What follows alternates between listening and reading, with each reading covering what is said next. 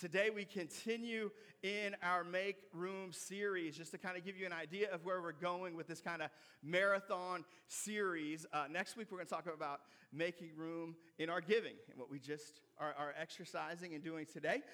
The week after that we're going to talk about making room in worship. And then we're going to talk about making room for others, making room for the lost. And so I'm excited to finish this series up with you. I'm excited to go up to Easter Sunday with this, and then Easter will pivot and we'll get out of the Make Room series. But it's been a great start, I believe, to 2023. I hope that, man, what Elizabeth said, I hope everybody can identify with that we're learning, we're growing, God's inspiring us and challenging us. And I want to talk today about something that, if you're a Christian, may seem a little basic. May seem a little fundamental, may seem a little foundational, and yet I think sometimes it's important for us to go back to the fundamentals. In any sports team that you're ever a part of, they're always going to go back to the fundamentals. The basketball team's going to work on dribbling. The baseball team's is going to work on throwing and swinging, right? Like, we're always going to work on the fundamentals, and so this is one of the fundamentals of following Jesus. Today we're going to talk about making room for the Word of God. Making room for the Word. I don't know what your time in the Word of God looks like, but I know this: you will never regret making room for the Word of God. You will never look at your calendar and be like, man, I spent too much time reading the Bible this week. You're never going to get to the end of the week or the end of the month and be like, what? My priorities are all out of whack. I've spent too much time in the Word, right? Like, it's never happened. There's never a person that's like, man, I got too much Bible. I need to start focusing on some other things. It's always going to feed you. It's always going to encourage you. It's always going to sharpen you. It's always going to reveal things to you. And we know this, and yet despite the fact that we know it, a lot of times we're not so good at applying it, at walking it out, about spending time in the Word of God. And so this morning I've got kind of a two-part message. I don't mean two parts like we did with prayer, where we did one Sunday and then did part two the next Sunday. My goal and my hope is we'll get through the whole message today. I believe that we will. But there's kind of two different sections that I want to cover with you. But I want to start out with this: 3 places that we must make room for the Word of God. I believe there's 3 places that each of us need to start to create some space for God's Word. Now, hopefully, for most of us, this is review. Hopefully, for most of us, this is just an encouragement to keep doing what we're doing, to maybe take it up a little bit of a notch. But for some of us, this may be an encouragement to start. For some of us, we may be intimidated by the Bible. We may, have trouble focusing. I know a lot of people in our generation will make the excuse, well, I just don't like to read. And I get it. But the Word is worth it. You can learn and create those appetites. In fact, I think with just about anything, the more that you do it, the more that you'll desire it. You train yourself to want it. And the Bible says that the Bible is like bread. I don't know about you. We went to an Italian restaurant last night, had a date night. My sister watched the kids, and first thing we got was some bread. And I ate more than my share, right? I just keep going back for more. I love some bread. And so when you get into the Word of God, it's like bread.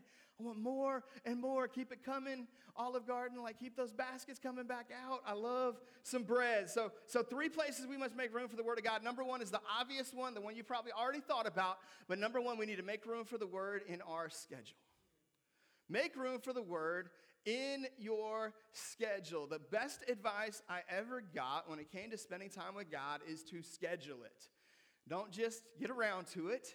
Don't just spend time with God when the Holy Spirit moves your heart, right? Like, sometimes we think that we've just got to have like this beautiful moment with God that's just organic and it's just going to happen. And I don't know about your life, but my life, it doesn't just happen. Because I got stuff going on. We got distractions. We got voices. We got stuff to do. And so you got to make room for the Word of God in your schedule. What does that look like for you? It might be different than what it looks like for the person next to you. But figure out what works in your schedule. And when we say make room, it might mean you got to get rid of something else. You might even have to get rid of something that's good, something that's enjoyable. We're going to get rid of something that's good for something that's better. And I believe, and I think Hunter's already voiced this year, that if you'll make room for the word in your schedule, there's just something that happens where somehow you just have more time. Somehow you just have the ability to get the stuff done that you need to get done, that God multiplies that time back to you. And I believe that applies to the word, to prayer, to worship, to whatever, to serving, right? Whatever time we carve out for God, whatever we give to him, he always gives it back to us 30, 60, and 100 times over. But we got to intentionally make some room in our schedule. I want to share with you some statistics. The Center for Bible Engagement did a study a few years ago of 40,000 Americans from the ages of 8 to 80. So they got a big, diverse group of people. They did a study and they asked them a number of questions and how many times a week do they spend time in the Word of God. And here's what they found. There was very little difference in the lives of people who spend time in the Word of God once a week and 0 times a week. That people that spend time just once a week, it doesn't make much of an impact at all. The percentages of issues, of struggles, of sins, of addictions, like all these things were just about the same. In fact, 2 times a week had very little effect. 3 times a week, they started to see a little bit of a heartbeat, a little bit of improvement. But at 4 times a week, everything changed. And I think that's interesting because 4 times a week basically means over half the week, right? Now, I believe we should aspire for 7 days a week. And I believe we serve a God of grace. And so if you miss a day or, you're not cast out, you're not under judgment. But the more that we build that habit in, the better we are. I don't know about you. I like to eat every day. 7 days a week, I'm going to spend some time with some food. And so it's better for us if we're spending time in the Word every day. But look at what happens at 4 times a week. People who read the Bible 4 times a week, comparatively to people who read the Bible 0 times a week, feelings of loneliness drop 30%. So isolation doesn't mean that they have more community, but that loneliness began to drop. Why? Because they're spending more time with God. And God's filling that. God's stepping in. Anger issues drop by 32%. You got a spouse, a family member who's struggling with anger, get them in the Word of God. Bitterness in relationships dropped 40%. Bitterness dropped 40%, almost by half for those who spend time in the Word of God 4 times a week or more. Alcoholism and drug use dropped 57%. Over half by those who chose to spend 4 days or more in the Word of God. Feeling spiritually stagnant dropped 60%. All of a sudden, you start feeling some impact, some growth, 60%. Viewing pornography dropped 61%. People start getting set free. They start filling up on something else rather than the things that the world has to offer. Now check this. It's not just negative things that we're set free of. Now there's some positive things. People who spend 4 times a week in the Word of God sharing their faith jump by 200%. 200%. Why? Because they got something to share. God's showing me this. God's speaking this into me. I got something to speak up about. Your confidence spiritually begins to go up. Your connection with the Holy Spirit is sharpened, and so you start sharing your faith. Those who read the Bible 4 times a week, disciple others, jumped 230%. The Word is living and active.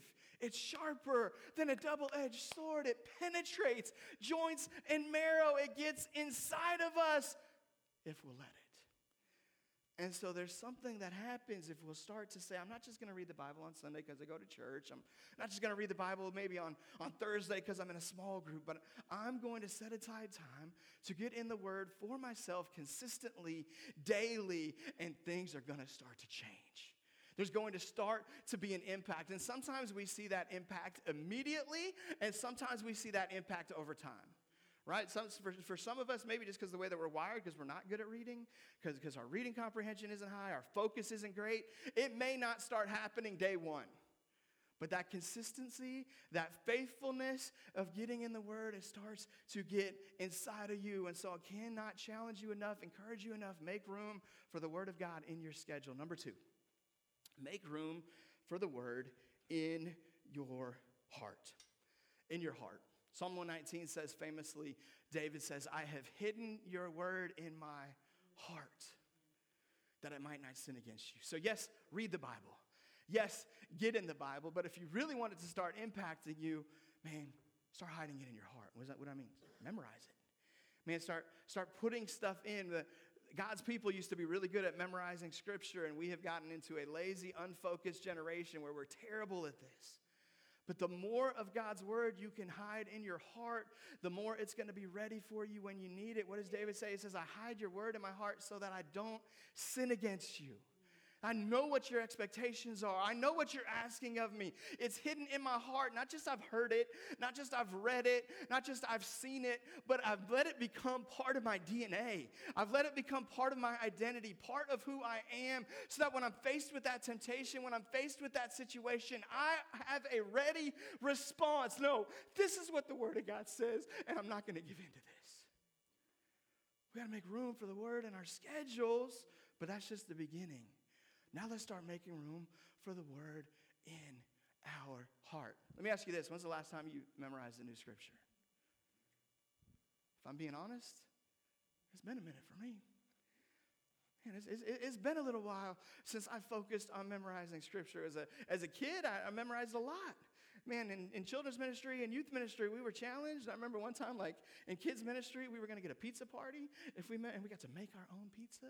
And I had never made my own pizza before. I memorized like 18 verses in the book of Psalms. Like, I was ready to throw down with some mozzarella and some marinara sauce and some pepperoni. Like, you know, I'm like not like a fancy pizza eater. But I was ready to go. I memorized 18 verses, and it made such a difference in my life. And it's something that I've honestly kind of drifted away from. Like, I know the word, I know parts of the word, but it's not something I'm actively choosing to do, and I think it's something that I need to. And so, man, if you're in that same boat, I'm not here to condemn you or shame you today. I'm not here to stand up on the stage and look down on everybody and be like, I've got this together and you need to fix it, because I don't have it together. Listen to what the Word of God says. He said, man, we got to make room for the word in our heart. Man, I'm going to recite it. I'm going to memorize it. I'm going to write it on an index card or put it in my phone, put it somewhere where I can see it, and I'm going to stand on it and believe it. And I think we could each memorize a verse this week, right? I think we could each memorize 4 verses a month. Like, I don't think that's beyond our capabilities. We have that functionality. We just don't walk in it. And so, man, let's hide the word of God in our hearts. Amen? Amen. Thirdly, we're going to start making room for the word in our thoughts. Make room for the word in our thoughts, in our mind.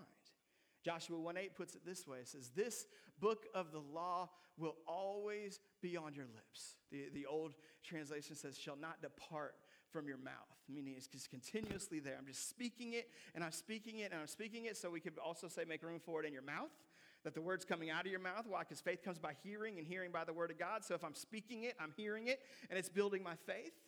But it goes on to say this. It says, meditate on it day and night, so that you may be careful, what? To do everything written in it. David says, I'm going to hide it in my heart so that I don't sin against you. Joshua says, this book of the law shouldn't depart from your mouth. It's going to always be on your lips. I'm going to meditate on it so that I do it, so that I walk it out. And then it says this, it says, then you will be prosperous and successful. I don't know about you. I like that promise. I'll take a little more prosperity. I'll take a little more success in my life. The word of God is the key to that success, that we would meditate on it. The picture here of meditating on the word is the picture of the cow chewing the cud. I don't know if you guys are familiar, but cows have like 4 stomachs, and so they eat some grass, and it goes down, and then they bring it back up, and it's incredibly nasty. I'm not sure why God did this, other than maybe to teach us about the Word of God, but he brings it back up, and he chews on it some more, and then he digests it again, and then he brings it up, and he chews it some more, and I don't really understand the science behind it or the reasoning behind it, but I know this, the Word of God has the same idea, the same picture, that I'm going to get it in me, and I'm going to bring it up, and I'm going to chew on it. What is that? That's in my mind. I'm going to man, what are you trying to tell me about this, God? What are you speaking? So I'm not just going to read it and forget it. I'm not just going to memorize it so I can rotely speak it. I'm actually going to meditate on it so I understand what God's trying to say. So I understand what he wants me to do with it. God, I'm going to open the door. I'm going to spend some time thinking on this. When I'm driving, I'm going to set aside some time when I'm alone where, God, I can just meditate on your word, where I can chew on your word. I used to know a student way, way back in the day, and he would share something from the word, and then he'd say, take a bite, chew on it, it's delicious. Kind of a funny phrase, but I think of that when I talk about this. It's stuck with me, right? Chew on it. It's delicious. Man, is the Word of God delicious? We sang Honey in the Rock, right? That there's this idea that God has something sweet for us. That God has something that'll satisfy. And I believe His Word can absolutely be that to us if we'll train ourselves to make time in our schedules, make room in our heart, make room in our thoughts, in our mind, for us to study the Word of God, to meditate on the Word of God. I've got one more way for us to make room that's going to kind of transition us to the second half of our message. So we're going to make room in our schedule. We're going to make room in our heart. We're going to make room in our thoughts. And next, we're going to make room for the authority of the Word. Make room for the authority of the room. I said that and the room got quiet. Why? Because every one of us by nature are rebellious people. We don't like authority. We don't like somebody that's in charge. We don't like somebody that wants to tell us what to do. And so when we start talking about authority in our postmodern culture, in our culture that emphasizes subjectivity, that, man, you've got your truth and I've got my truth and they've got their truth. We don't like something that can actually be an objective truth. But can I just tell you, the Word of God's going to do nothing for you if you pick and choose what you like. It's not a buffet. We don't get to go through and be like, yep, double helping of that. Nope, I'm going to pass on the green beans. I don't need that, right? Like, the Word of God is not going to help you if you pick and choose what you like. Because if you pick and choose what you like, you're saying that the Bible's not the authority, you're the authority. And I identify with this. I like this part of Jesus. But, you know, that stuff, that's just old mentality. Man, those rules, those standards, man, that's just a different world. And so we're going to ignore that and leave that behind. If the Word of God is going to make a difference in your life, if the Word of God is going to change something in you, you've got to choose to yield to its authority. In other words, when your life has one thing and the Word of God says something else, you're going to choose to say, you know what, the Word's way is better. What do we just sing and make room? Your way is better. Sorry, I shouldn't sing. I promise you I won't do that, right?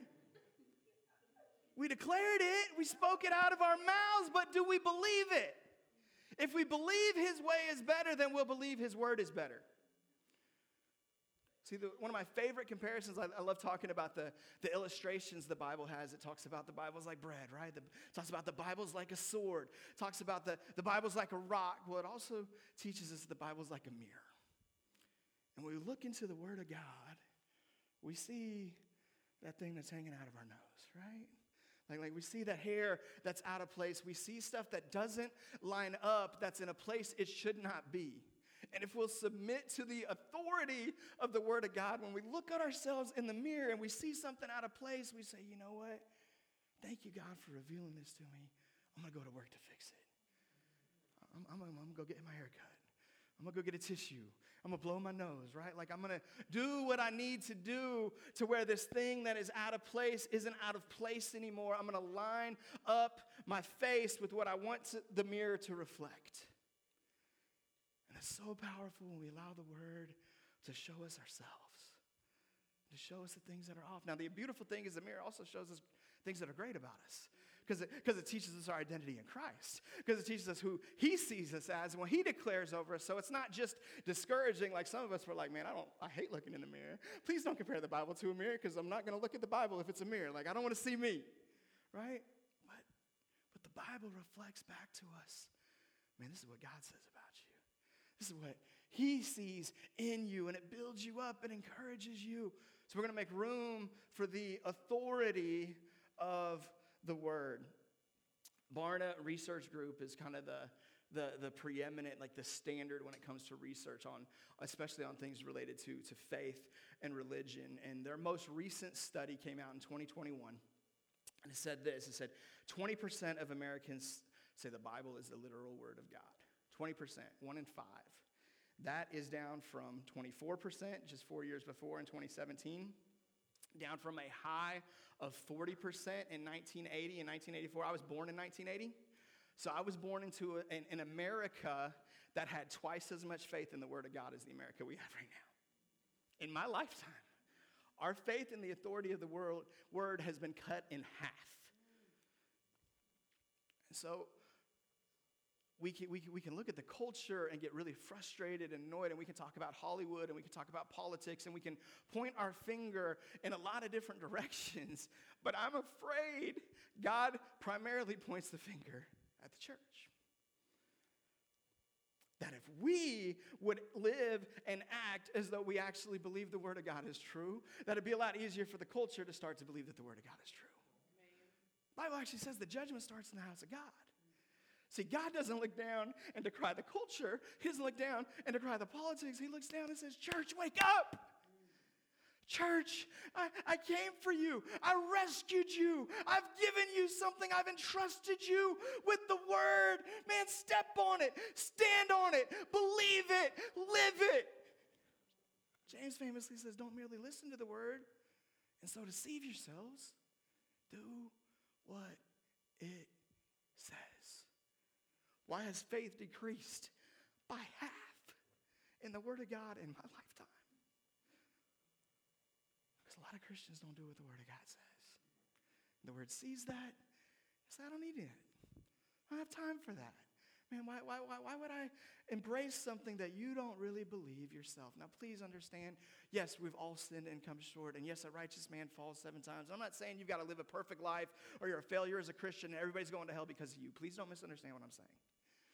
What I am saying is, when something's out of line in your life, go to war with it. Man, when there's something there that you know isn't of God, choose, God, I'm going to choose your way. That's why we say you're free to struggle here. Because struggling says I'm not content with where I'm at. God has something better for me, and I may not have it all together. I may not have it all mastered. I probably won't have it all mastered this side of heaven, but I'm pursuing God's best. My heart is for God's best for my life. And if we'll choose that, I believe it'll make an incredible, incredible difference. So we're going to make room for the authority of the word. Psalm 119 says this. It's an incredible chapter on the word, but one section, 137 to 138, says, you are righteous, Lord, and your laws are right. The statutes you have laid down are righteous. They are fully trustworthy. I love David's declaration that the word, the standards of the word are fully trustworthy. Not 80% trustworthy, not somewhat trustworthy, not trustworthy except for this stuff that I don't like, that I can put out. No, the word is fully trustworthy. So I want to take a few moments today, 10 minutes or so, and talk about why we can trust the Bible. I want to build your faith in the word. If we're going to submit to the authority of the word, then we got to understand that it can be trusted. So why? Why can we declare that the word is trustworthy? I want to give you 3 reasons why you can trust the Bible. I believe this. If you want to know God, if you want to live up to his call on your life, you're going to have to begin to close the distance between you and Scripture. You have to close that gap between you and the word. You got to get in his word. It will challenge you. It will equip you. It will build you up. It will make such a difference in your life. So 3 reasons we can trust the Bible. Number 1 is the unity of the Bible. The unity of the Bible. The Bible was written by over 40 different authors over a time span of 1,500 years. And yet there's a singular message in the Word of God over that time plan. One commentator put it this way, says the Bible has a remarkable inner consistency, written over 1,500 years by 40 different authors, from kings to commoners. So this wasn't just one demographic that was writing Scripture. Kings and commoners, written in 3 different languages, written on 3 different continents, written in a multiplicity of political and socioeconomic cultures and contexts, yet it's one book, one singular message, no inconsistencies or contradictions. There is no other book even remotely like the Bible. No other book even remotely like the Bible. Do you believe that? Have you seen that? Why? Because it's living and active. because it's not just written by men. Yes, God used some people to write it down, but it's not their word, it is his word. 2 Peter chapter 1 says this about the word, says, above all, you must understand that no prophecy or scripture came about by the prophet's own interpretation of things. For prophecy never had its origin in the human will, but prophets, though human, spoke from God as they were carried along by the Holy Spirit. How can there be a unity between 40 different authors, 1,500 different years? Imagine 40 of us trying to agree on anything. Right? Imagine 40 of us just sitting down and, hey, you write a chapter on this and I'll write a chapter on this and we'll see what comes together. It's going to be disjointed. It's going to be broken. And that's people from the same generation, from the same town, from the same church.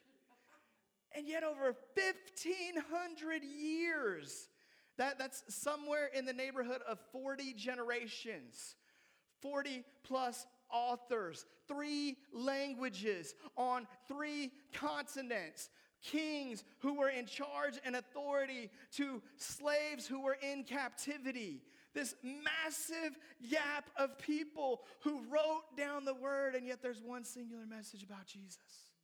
It all points to him. God spoke it, man wrote it, and today we have it. It's been passed down. People sacrificed to be able to give us the word. They died to be able to pass it on, to translate it into the native languages of different people. We can believe in the word because of the unity of the Bible. We can trust it. Secondly, we can trust the word because of the accuracy of the Bible. The accuracy of the Bible. The Bible has incredible accuracy. I don't know if you guys know who Josh McDowell is, but Josh McDowell is an author, a speaker, and just an incredible leader in the church who set out a number of years ago as a college student who was an atheist. He set out to prove that God didn't exist. And there's a number of these people out there. Lee Strobel's another one, and there are a few others who started out as atheists with this mission. I'm going to prove there is no God. I'm going to prove beyond a shadow of a doubt God doesn't exist. And in the midst of their pursuit of proving there is no God, God shows up and reveals himself. And he's like, what's up? And just makes this radical transformation in his life. So let me share with you some things that Josh McDowell said in one of his books, The New Evidence That Demands a Verdict. He says, the Bible takes place in real places in real time. It's set alongside of historical events. And when we look to historical data or we look to archaeological evidence, we see corroborative evidence for the text of the Bible. In other words, the Bible does not teach on people that didn't exist. It's set in a historical context. In fact, many times, worldly scholars have come up and said, hey, this part of the Bible never happened. For instance, there was for a long time where the world rejected that there was ever a King David. King David was a myth. He was a fable. We don't have evidence of his life. And yet archaeological evidence has now produced, beyond the shadow of a doubt, they have record of him from that era, from when he existed. And so now the world accepts that King David was a historical figure. And that's just one example. There's a number of these where, the world says nope. Another one is the walls of Jericho. They believed for a long time that Jericho was a fable. That this story of Joshua coming in the city of Jericho, that it never happened, never existed. They had no archaeological evidence of it, so they assumed that it wasn't true. And they ended up finding the walls of Jericho intact. And what they found out is rather than crumbling and tumbling down the way that we kind of always picture the walls of Jericho, that what actually happened is the earth opened up and swallowed the walls. And the people of Israel walked right in to Jericho. And time again, as they make new discoveries, the wall of evidence for why God didn't exist or why the Bible isn't true just shrinks and shrinks and shrinks. The more discoveries they make, the more that it lines up with what the Bible actually teaches. We see this again and again. How can we trust the Old Testament? In 1947, there was a young man who was a shepherd in Israel, and he was watching his sheep, and he got bored, and so he starts throwing some rocks. And he actually starts throwing some rocks into a nearby cave, and it made a really funny sound. And so there was a team that went in after he reported this funny sound. They went into the cave, and they started excavating it, and that's where they found what you've probably heard of, called the Dead Sea Scrolls. The Dead Sea Scrolls were discovered in 1947. Let me give you some information. This is also from Josh McDowell. He says this. He says, the Dead Sea Scrolls contained Old Testament scripture dating 1,000 years older than any manuscripts that they had at that point in time. So in other words, when this was discovered in 1947, they had manuscripts that were dated back to right around the time of Jesus. And now they find these Old Testament manuscripts that go way back before that, 1,000 years older than they had. When comparing the manuscripts at hand with these from 1,000 years earlier, we find agreement 99.5% of the time. So there was a gap of 1,000 years where scripture had been passed down and we didn't have any record of the manuscripts from this era to this era. And when they compared what we already had with what they found, they had agreement 99.5% of the time, and the 0.5% differences are minor spelling variances and sentence structures that don't adjust the meaning of the sentence. 1,000 years, nobody tampered with it. Nobody adjusted it. Nobody injected their own thoughts, their own ideas, their own truth. For 1,000 years. What is that? That's confirmation that the Word of God is more than just a human effort. Because if it was a human effort, there'd be a whole lot of other stuff injected. I mean, look at the modern church. Look at how many differences and beliefs and doctrines and things that we split over and we have division over just in our generation. Now imagine it over 1,000 years, the differences from when those manuscripts were to the manuscripts that they had. And yet God preserves His Word. God watches over His Word. He protects His Word, and He makes sure that the truth of His Word gets passed down from generation to generation. Let's talk about the New Testament. Regarding the New Testament, written between 50 to 100 AD, there are more than 5,000 copies. We have more than 500 manuscripts, all within 50 to 225 years of the original writing. Further, when it comes to scripture, scribes, monks were meticulous in their copying of original manuscripts. They checked and rechecked their work to make sure it perfectly matched what the New Testament writers originally wrote is preserved better than any other ancient manuscript. We can be more certain of what we read about Jesus' life and words than we are certain of the writings of Caesar, Plato, Aristotle, and Homer. So McDowell compares to some other famous writers from antiquity, some things that we have. So let me share with you some of the things that we know. How many of you guys have ever heard of the Iliad? You've heard of Homer, wrote these epic poems, right? The Iliad and the Odyssey. Well, Homer, not Homer from The Simpsons, but Homer, the blind bard from Greece, he wrote the Iliad in 800 BC.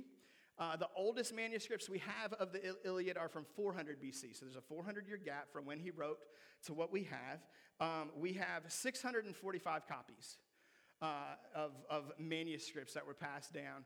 Nobody doubts that Homer was the author. Nobody doubts that this is what was originally written. With Scripture we have, with the New Testament, we have 10 times that.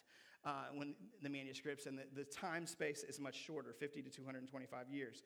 Let's talk about Caesar. Caesar wrote the Gallic Wars, a report of his exploits in the military.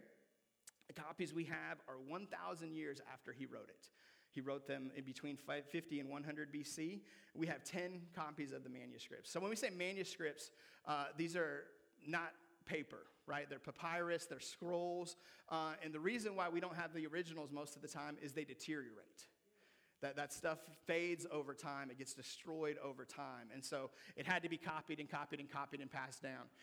And so Plato, you guys have heard of Plato? Not Play-Doh, but Plato. He wrote a book called The Republic around 380 BC, so 380 years before Christ. The earliest copies we have are dated 900 AD, so 1,300 years later. And we have 7 copies of the manuscript, yet nobody doubts that Plato wrote The Republic. We could go down time and time and time again, and we won't for the sake of time. But nothing from antiquity comes close to the record we have of Scripture. Nothing comes close to the number of manuscripts. Nothing comes close to the time span being so short from the time they were written to the manuscripts that we have. You can trust the unity of the Bible. You can trust the accuracy of the Bible. Number 3 reason why you can trust the Bible, and this one might be my favorite, is the prophecies of the Bible. The prophecies of the Bible. The Bible contains, depending on whose list you go by, somewhere over 2,000 prophecies. And that Bible scholars vary on that because you can debate, is this one prophecy or two prophecies when there's multiple details in the prophecy? So that's why we don't have a hard and fast number. But there's a lot of prophecies in the Bible. Over 1,500 of those prophecies have already come to pass. So 3/4 of the prophecies in Scripture have come to pass. The ones that have come to pass came to pass with 100% accuracy. 100%. There is time and time again, we see exactly what was predicted is exactly what happened. Now, obviously, there's another 500 or so prophecies that haven't happened yet. Those all have to do with the end times, with the final days. Those are prophecies we look forward to. So we live in what we call the between times. We can look back to what's already happened, what's already been prophesied and fulfilled, and we still look forward to what's been prophesied and hasn't been fulfilled. But 3/4 of biblical prophecy has already come to pass with remarkable accuracy. Let me give you a few examples before we close today. We're almost done. So let's talk about some common prophecies and some obscure ones, just to give you some different examples. So the Jesus being born of a virgin, predicted first in Isaiah chapter 7, verse 14, was fulfilled in the New Testament in Luke 1, 26, and 28, 700 years later. Isaiah prophesies it 700 BC. Jesus shows up 700 years later and is born of a virgin. We'll talk about the ministry in Galilee, that Jesus would minister in the northern part of Israel, in the redneck part of Israel, the part of Israel that everybody looked down upon. Isaiah chapter 9, verse 1 makes the prophecy. It's fulfilled in Matthew chapter 4, verses 12 through 15, as well as a number of other places in the New Testament, but it specifically referenced the fulfillment in Matthew 4. That Jesus would teach in parables was prophesied in the book of Psalms, and one of the Messianic Psalms, Psalm 78, verse 2, and fulfilled in Matthew 13, as well as, again, a number of other places in the Gospels. That Jesus would be crucified with thieves was prophesied in Isaiah chapter 53, verse 12, fulfilled in Matthew 27, as well as the other biblical accounts of the death of Jesus, that Jesus would die and raise again, prophesied in Psalm 16, verse 10, fulfilled in Matthew 28, again, as well as each of the other gospel accounts of the resurrection. We're going to celebrate it on Easter Sunday in just 4 weeks from today. Prophesied and fulfilled. David, who wrote these, lived somewhere around 1,000 years before Jesus. These Psalms. The ascension of Jesus, that he would actually live and then be lifted up into heaven right before the eyes of his disciples, is prophesied in Psalm 66, 18, fulfilled in Acts chapter 1, verse 9. Again, 1,000 years later. That's 6 examples of 1,500. Don't have time to get into all of them. You guys would hate me if I tried. I'm not going to do that to you. What am I just trying to say? You can trust the Word of God. The Word has absolutely supernatural unity, absolutely supernatural accuracy, absolute supernatural prophetic fulfillment. These are things that could not be done by accident. These are things that could not happen by coincidence. God has proven his word time and time and time again. And we know this. I'm preaching to the choir here. You guys don't disagree. You're not like, no, I'm not really into the Bible. Like, I believe in Jesus, but I don't believe in the word. I don't think you guys are, if you believe that, you wouldn't be here. And yet, we struggle to make room for the word in our schedule. We struggle to make room for the word in our heart. We struggle to make room for the word in our thoughts. And we struggle to yield to the authority of Scripture. So this week, let's take a step forward. This week, let's make some room for God's word, that God's word can speak, that it can penetrate our hearts, that it can reflect back to us the things in our life that are off, as well as the things in our life that are clicking, that God's doing, the improvement, the progress. Man, sometimes it's great to look at those like before and after pictures, right? We need to do like Daniel fast before and after, like celebrate those 12 pounds we lose over the Daniel fast, right? But you see, hey, here's who I was, and this is who I am now. And man, that's the other power of the Word of God, is it shows your progress. Hey, I'm not dealing with that anymore. I'm not struggling with that anymore. I'm not going off on people. My anger issues have subsided by 40% because I'm reading the Word of God 4 times a week, right? Like I'm not looking at porn anymore. Why? Because I've chosen to yield to the authority of the Word of God. Like I'm choosing His way instead of my way. And God starts setting us free, and we look in the mirror and we see, wow, I don't look like I used to. I'm not as broken as I used to be. I'm not as discouraged as I used to be. Yeah, I still got some work to do.